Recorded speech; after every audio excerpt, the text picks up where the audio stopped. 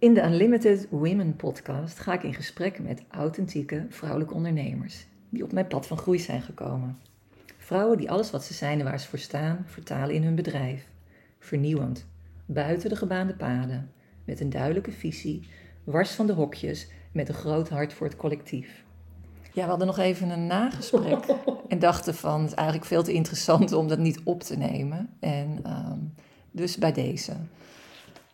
Davy, jij zei dat je één ding altijd vergeet als jij wordt geïnterviewd. Ja. En dat is de medicijnenvrouw in jouw moederlijn, in jouw vrouwenlijn. Wil je daar iets over vertellen? Ja, de medicijnvrouw. Ik kom uit een medicijnvrouwenlijn. Dat is dus eigenlijk wie ik ben en hoe het is geopend. En waardoor ik heel erg nieuwsgierig werd naar het spirituele pad. Ik weet dan het meest van mijn overgrootmoeder en mijn oma. En mijn overgrootmoeder was een kruidenvrouw waar mensen van heinde en ver kwamen voor haar genezing. Mijn oma komt uit een bepaalde tribe. Zij woonde in Indonesië. Woon in Indonesië, Sulawesi. En we weten van mijn oma niet hoe oud ze is geworden. Want ze vierde daar bijvoorbeeld de geboortedag. En daar gingen de gebruiken van generatie op generatie gingen over. En mijn oma ik heb haar regelmatig ook in huis gezien dat ze bijvoorbeeld met een koksmes tussen haar vingers. Normaal mensen gebruiken een pendel of andere dingen. Maar zij gebruikt een koksmes om antwoorden te krijgen. En in Indonesië is het gebruikelijk om een kris te gebruiken. Een mes is dat. Maar dat mocht niet van mijn opa, dus hij gebruikte een koksmes. De hele kruidenvrouw en het spirituele pad, dat zit gewoon heel erg in de lijn. Ik kom uit de medicijnvrouwenlijn. Het is heel belangrijk voor dit werk. Ja. Maar het is zo gewoon voor mij dat ik het eigenlijk bijna altijd vergeet te melden. En jij wist het altijd al? Of heb je dat dan van je moeder gehoord? Ik wist het altijd wel. Althans, niet bewust, want als kind krijg je heel veel mee. Het was eigenlijk gewoon heel gewoon. Mijn oma die had kruiden en middeltjes en die deed spreuken in huis. En dat was wat we als kind van kleins af aan al meekregen. Dus mijn moeder die had ook wel bepaalde dingetjes. Maar van mijn opa mocht mijn oma, mijn moeder en oma, ik haal het een beetje door elkaar. Mijn oma voelt namelijk vaker als mijn moeder, maar dat is niet. Van mijn opa mocht mijn oma haar gebruiken niet doorgeven aan de kinderen. Dus, waarom niet? Ja, nee, dat was gewoon in die tijd. Mijn opa en oma kwamen net na de oorlog naar Nederland. En ze moesten gewoon zo snel mogelijk integreren. Zich aanpassen. En eigenlijk bijna, hoe noem je het ook alweer, assimileren. Ja. Dat je je eigen cultuur niet meer naar buiten brengt. Ja, en ze mochten ook geen Maleis praten thuis. Ze moesten echt Nederlands integreren. Ja. En, maar een enorme wil om het goed te doen en een enorme wil om het ook beter te krijgen. Ja, want ze moesten weg uit Indonesië natuurlijk. Ja, maar ook was militair, dus die moest echt weg uit Indonesië. Ja. Dat moet echt zwaar geweest zijn voor hem ook, denk ik. Vaak kom je ook nog in de winter aan in Nederland, in Rotterdam, met de boot. Ja, dat klopt. Dus we kwamen ook in de winter aan. Ik heb foto's gezien van vroeger. En dan, mijn moeder die vraagt dan maar, wanneer denk je dat die foto is gemaakt? Dan staan ze in zomerjurkje met zomerschoentjes, met schoon midden in de winter. Oh. Niemand had jullie verteld. Jullie hadden niet eens winterjassen natuurlijk. Nee. Dus ze moesten zich allemaal aanpassen.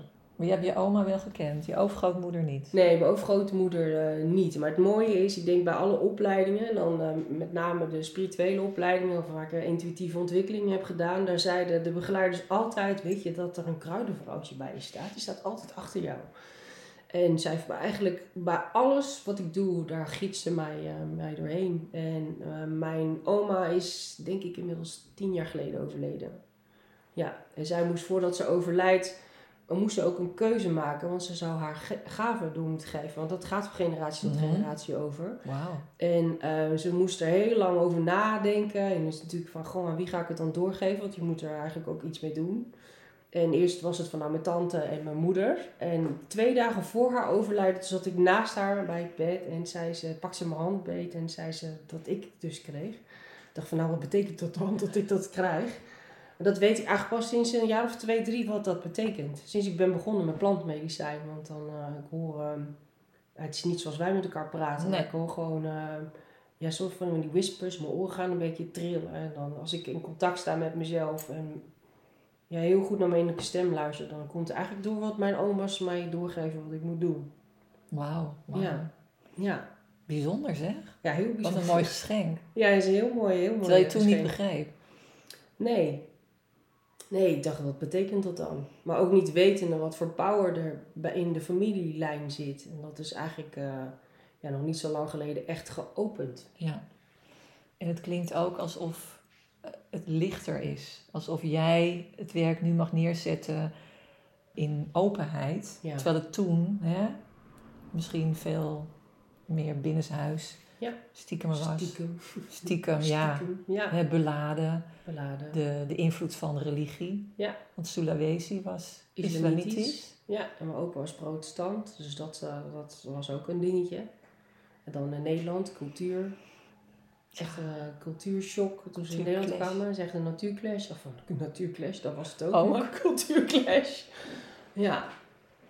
Dus veel aanpassing.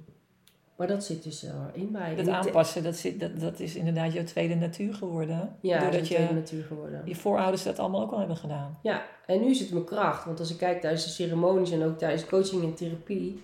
Ik kan heel snel in iemand verplaatsen. Juist omdat ik dat aanpassingsvermogen heb. En omdat ik sensitief ben, kan ik letterlijk bepaalde gevoelens overnemen. Dat is ook het healingwerk. Want je leest waar een disbalans zit of je voelt dat. Mm-hmm. En zo kun je ook het healingwerk doen. Ja. Hey, en nog even terug naar, want daar hadden we het ook over. En daar hadden we het niet over gehad in de vorige podcast. Tijdens de ceremonie, dat is een weekend van 2, noem het maar lange nachten. Want het duurt volgens mij wel 8 uur. Ja. Als je het plantmedicijn hebt genomen. Dan heb ik natuurlijk wel eens gekeken tussen mijn processen door. En dan zag ik jullie of zitten. Jullie waren met z'n drieën. Of jullie waren aan het rondlopen en iemand aan het helpen. En ik voelde gewoon dat daar in het energetisch veld van alles gebeurde. Ja. En er was muziek. En die muziek op de een of andere manier klopte altijd bij het proces waar je in zat. Ja. Hoe beleef jij dat? Hoe beleef jij dat veld? Wij werken ook met het veld. Doordat we zelf plantmedicijn nemen, staan we heel erg in contact met het energetisch veld. We zetten zelf ook een beschermingsveld neer, natuurlijk ook voor de mensen. Maar daardoor kunnen wij zelf ook lijntjes naar de mensen. Ja, zo moet je het zien. Dat we lijntjes naar de mensen energetisch uitzetten. En zo werken we daarmee. En voelen we juist heel goed aan wat iemand nodig heeft in het proces. Qua muziek, qua handeling. We gebruiken natuurlijk geuren. We werken met veren en met chacapas. Dat kan allebei worden uitgesproken. Dat zijn blaadjes uit de jungle. En die hebben allemaal een betekenis in het energiewerk. Dus we zorgen ermee dat we energie kunnen sturen. We cleansen de energie ermee. En daarmee ook de energie van de mensen. Ja. En daar zoeken we ook de muziek op uit. Het is een samenspel van heel veel factoren die maakt dat je in een ceremonie je eigen proceswerk aan kunt gaan. En die muziek is op dat moment voor 9 deelnemers geschikt, zeg maar. Dat is ook het mooie van een groepsceremonie. Want je draagt met elkaars processen. Ja. Als iemand verdrietig is, kun je er heel mee meeleven. En iemand heel veel liefde sturen ter steun. En dat voel je natuurlijk, heel vaak voel je dat ook in de ceremonie. Ja. Je krijgt gewoon heel veel spiegels naar elkaar. Van soms is het meeleven en soms is het kijken in je eigen spiegel van dit herken ik en aan dit stuk moet ik werken. Dat is het mooie van een groepsceremonie. Ja. Ik kan me ook herinneren dat er ook momenten waren tijdens mijn reis dat ik me heel erg alleen voelde. En dan keek ik naar jullie en dan keken jullie weg. Omdat je gewoon, kennelijk was het onderdeel van het proces van dat er ook weggekeken moest worden, weet je. Ja. En een ander moment voelde ik enorm veel liefde en zocht ik eigenlijk liefde. Ja. En dan keek ik en dan kreeg ik die liefde ook, weet je. Dus dat is die afstemming, hè, die je bedoelt. Ja, dat is ook de afstemming. En we geven het ook aan voordat de ceremonie begint. Want soms zit de heling in het feit dat we geen aandacht geven. Ja, precies. Want als je zoekt naar aandacht, dan zoek je het buiten jezelf. Maar het is natuurlijk de aandacht die je aan jezelf moet geven. Dus als wij op dat moment wegkijken, dan leer je in dat proces om dat aan jezelf te geven. Ja, mooi dat je dat zo zegt, want zo heb ik het ook ervaren. Ja. Ik begreep meteen van, oké, ik moet het zelf doen. Nee, niemand gaat je nu even helpen. We kijken met liefde weg. Ja, we kijken met liefdevol even aan de andere kant op. Je moet het zelf even lekker doen. Ja, dat is ook wat er gebeurt. Wow. Ja, het is wel heel belangrijk in de ceremonie. Dat soort... maar ook de uitleg van tevoren. Ja, en wat je net ook zei, ik herinner me natuurlijk allerlei dingen nu, omdat jij erover begint. Dat we 1 voor 1 werden gereinigd met, wat was Palo het? Santo. Palo Santo, Ja. Palo Santo. En aan 2 kanten. En dus er was heel veel voorbereiding. En ik kan me voorstellen dat dat niet bij alle retreats, bij mensen die zomaar wat doen, wil ik toch nog een keer benadrukken, dat die misschien wat wierook aansteken en dan ga je zitten en dan begint het. Ja, dat gebeurt ook. Of gewoon lekker thuis met je vrienden even... Ja, lekker muziekje op. Dat gebeurt muziekje ook. op, Dat ja. gebeurt zeker. Maar het was inderdaad zo gedragen. Het was zo respectvol naar ons toe, naar het energetisch veld neerzetten. Respectvol naar het plantmedicijn. Mama ayahuasca zeggen jullie. En dat vind ik ook, dat klinkt ook heel liefdevol. Ik zie het ook als een soort mama. Ja. Die gewoon weet van, dit kan jij aan, dit mag jij zien. Ja. En ik ben er voor je. Ja, het mooie is, ik heb een aantal keer tijdens ceremonies gezien, zowel bij de opening als bij de afsluiting. Want je maakt natuurlijk een energetische cirkel met elkaar.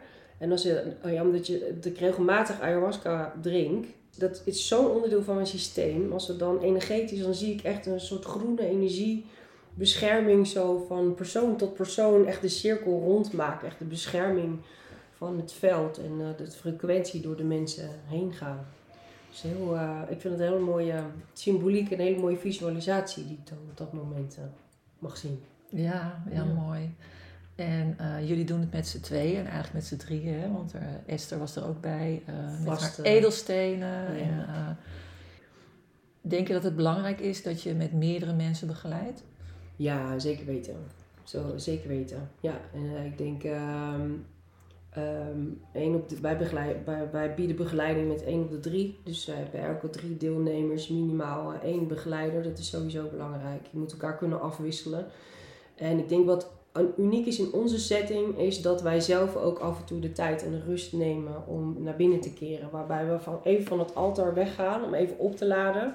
En dat doen we sowieso om op te laden, maar ook om zuiver in onze eigen energie te blijven. En dan is juist ook meerdere begeleiders heel erg belangrijk. Dat je niet vervloeit met het systeem, dat je toch even weer terug gaat naar jezelf. Ja, even terug naar jezelf. En we kunnen natuurlijk op het altaar gaan we ook naar binnen om contact te maken met het veld, met de deelnemers en goed aan te voelen wat er nodig is. Maar het is ook heel belangrijk om heel eventjes eruit te stappen, om even te ontladen en ook weer op te laden. Dus dat...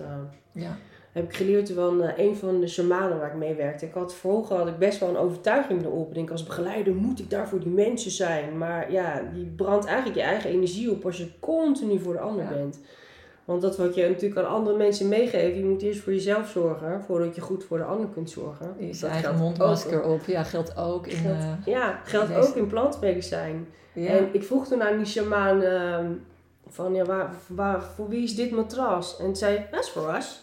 Because we need to recharge every now and then. En hij gaf ook aan dat het belangrijk is voor de groei voor jezelf als begeleider om een stap terug te doen als je een handeling hebt verlicht of een ritueel. Verricht, ja. Een ritueel of energiewerk, een heling. Dat het belangrijk is om daar ook naar terug te kijken. En omdat je veel begeleidt, gaat die snelheid anders als dat je zelf in je eigen proceswerk zit. Dus het helpt. Ja, het draagt bij aan de groei van jezelf als begeleider. Mooi. Ja, mooi hoe alles eigenlijk verweven is en alles een functie heeft. Hè? Ja. En als ik het zo hoor, heb je het van de juiste mensen geleerd. En was dat in Nederland of was het in het buitenland? Dit was in Nederland. Ik wilde heel graag afgelopen jaar naar Brazilië. Maar door corona ging dat niet. Dus ik heb wel, online kun je wel veel cursussen volgen. Dus ik heb van Aya Healing Retreat... Ik heb bijvoorbeeld een cursus gevolgd of een training over trauma-informed plant medicine. Dus hoe reageer je op mensen die een trauma hebben meegemaakt.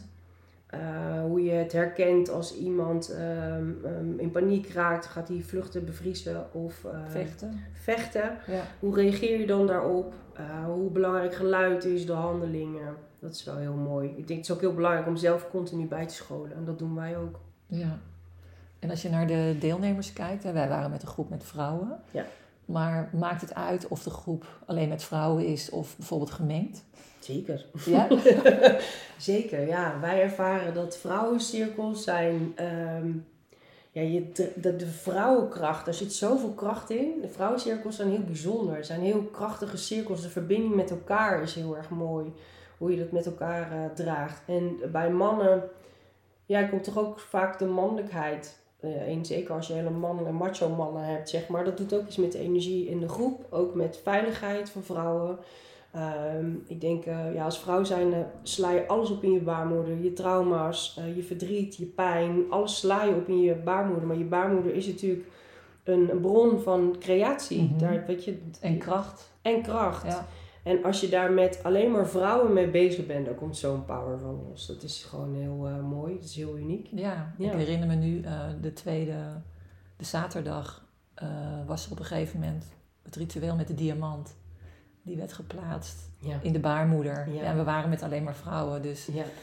ik weet niet of dat bij een man dan ook werkt met zijn buikholte. Maar zou jij, zeg maar, in de programma's die je aanbiedt, zou je zeggen van nou, dit is alleen maar voor vrouwen? Of is het gewoon nu nog open inschrijving?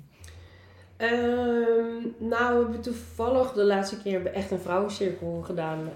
Als we zien, het is wel open inschrijving, maar bij de eerste intakes zagen we al bij die 4, dit moet een vrouwencirkel worden.